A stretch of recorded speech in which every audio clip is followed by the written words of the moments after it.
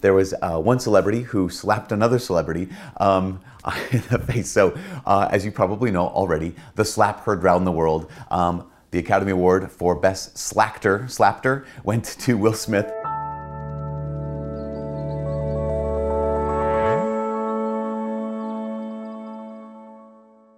Hi, my name is Father Mike Schmitz, and this is Ascension Presents.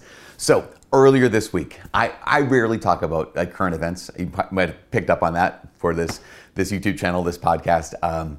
But earlier this week, there was a thing called the Oscars. And at the Oscars, Chris Rock was doing what hosts of award shows do, and was kind of gently ribbing people in the audience. And at one point, he made fun of the fact that Will Smith's wife, Jada Pinkett Smith, didn't have any hair.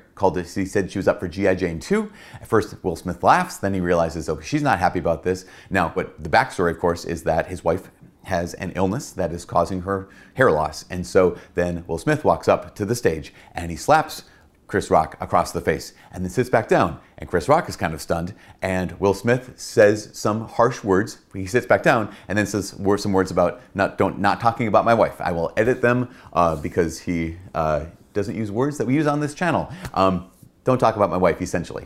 And why am I talking about this? Because this is not that kind of channel that talks about things like that. And yet I thought, you know what? This is intriguing. I was really intrigued by the whole concept. Here's why. Not because whether this was a virtuous act on the part of a man defending his wife's honor or something like that, like whether that was virtuous or not virtuous, I'm not going to weigh in on that. What I found was fascinating was the reality that, okay, here we are. And if that were to happen at, I don't know, the Iron Rail Saloon in downtown Brainerd, Minnesota, that'd be like, oh yeah, that makes sense. If that were to happen in another context, the context of, here's a bunch of guys, college party, and they're out and someone makes fun of someone else's girlfriend.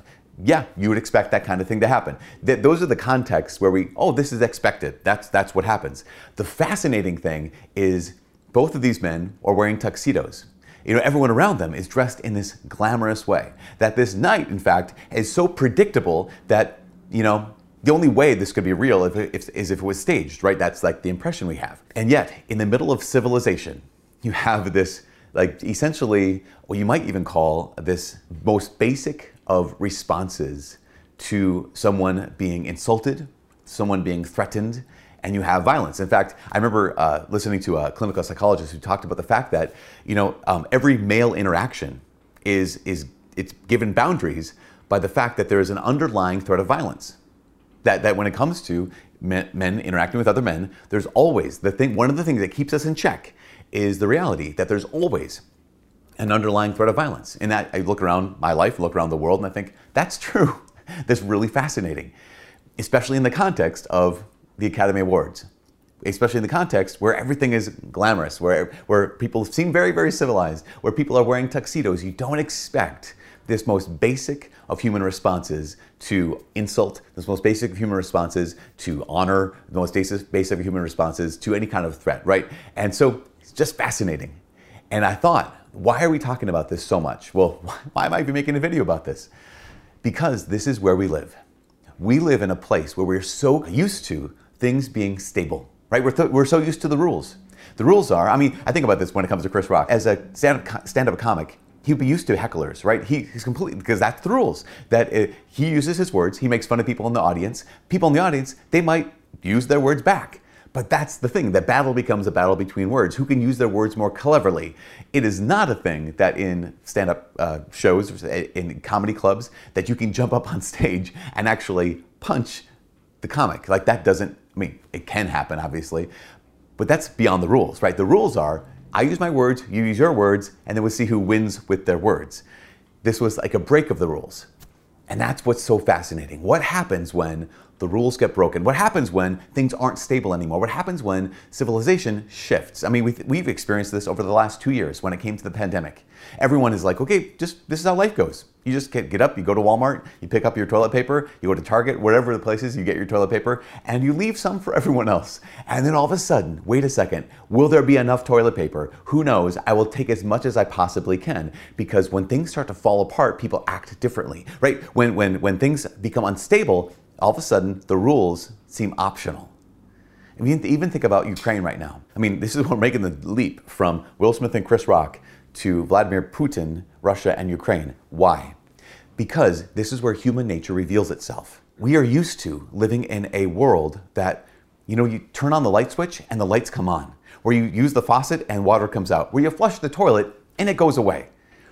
We're used to that. We just say, that's how things work. That's not how things work. That's how they get to work when everyone does their part.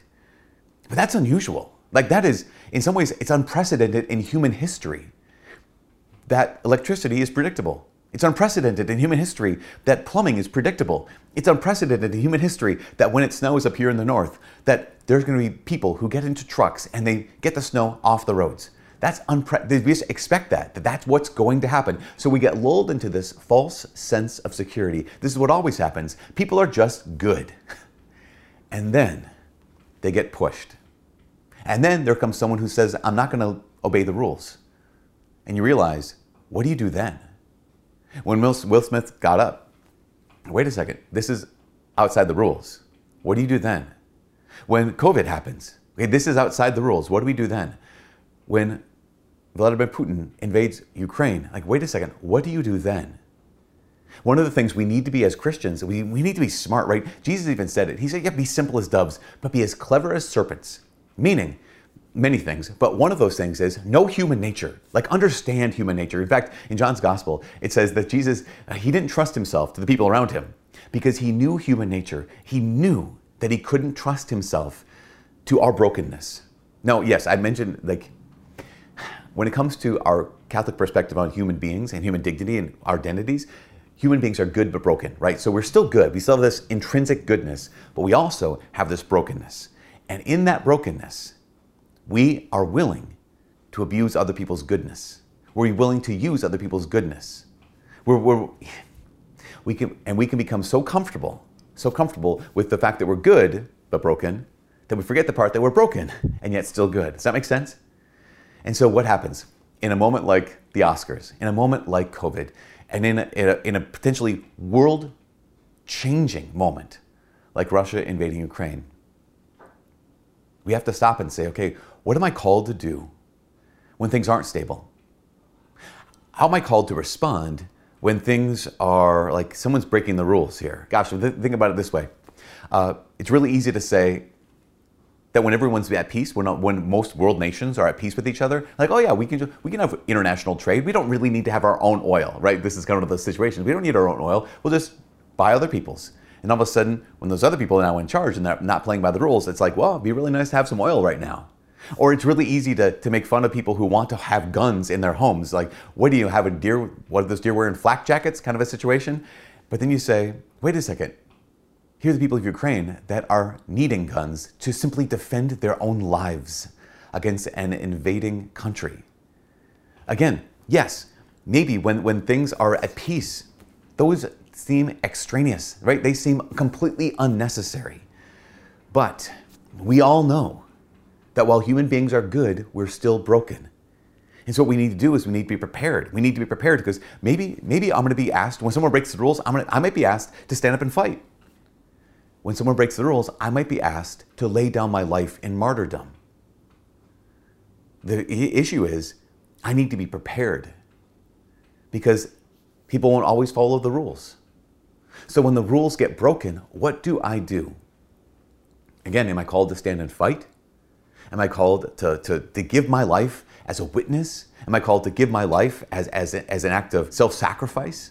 That is so important for all of us to pray about and to really wrap our minds around, because the day is going to come when we flick on the switch and the light's not going to come on. The day is going to come when we turn on the faucet and nothing comes out. The day is going to come when we're reminded once again of the fragility of life and the beauty of life, because this is amazing. The fact that the lights are on right now is incredible. The fact that we, at least in the United States and Canada, and this is part of the world, we're living in peace right now. That's insane. That's incredible. It's a gift. The fact that people in Ukraine and other places in the world are experiencing the lack of peace, they're experiencing war, is horrible. How can we be prepared for that day? This is the last thing. On that day, how we're called to act, we're called to act like Jesus. We're called to respond like Christ. Yeah, and there were times when he flipped tables and drove the money changers out of the temple. And there was a time when he allowed himself to be overwhelmed by suffering. He gave his life as a ransom. But in all those things, whether he was flipping tables or whether he was giving his life and laying it down as a sacrifice, the Son of Man came to serve, not to be served. And so in every moment we get to ask the question, okay, where can I serve? Here is the United States. That's where I'm at. Where can I serve? When people follow the rules, where can I serve when people don't follow the rules? Here are the people in Europe, the people of Ukraine. Where can I serve? People in Russia, where can I serve? Like the question every Christian gets to ask is, how can I act like Jesus in a world that's stable, but also when life becomes incredibly unstable? How can I be like Jesus? Because sometimes I'm called to pick up a whip of cords, and sometimes I'm called to sacrifice and lay down my life. But every time I'm called to ask the question, where can I serve? We might live in a place of stability right now, but we know something about stability is incredibly unstable. And what seems permanent will not last forever. So we are simple as doves and as clever as serpents. And we want to be ready. Ready for that moment when someone says, I know what the rules are, but here I am breaking the rules. Okay, what do I do then? That seems to be a way to prepare to be wise. And to pray about it and bring it to the Lord and say, God, how do you want me to respond? Is a way to prepare to live like Jesus. Anyways, that's what I'm thinking. I don't know, maybe you don't like the fact that I brought up the Will Smith, Chris Rock thing. I don't know. Also, Ukraine, we're praying, obviously, because this isn't just about these two countries. This is about a potential worldwide catastrophe. We all know that. And so we're praying. This is not a laughing matter, not a light thing to do, but we're praying. Why? Because life is unstable and we need God so much. We need to be ready. We need to be ready to be strong and courageous in this world. Where can I serve? I meant the end, but now I said more things at the end. From all of us here at Sense Presents, my name is Father Mike. God bless.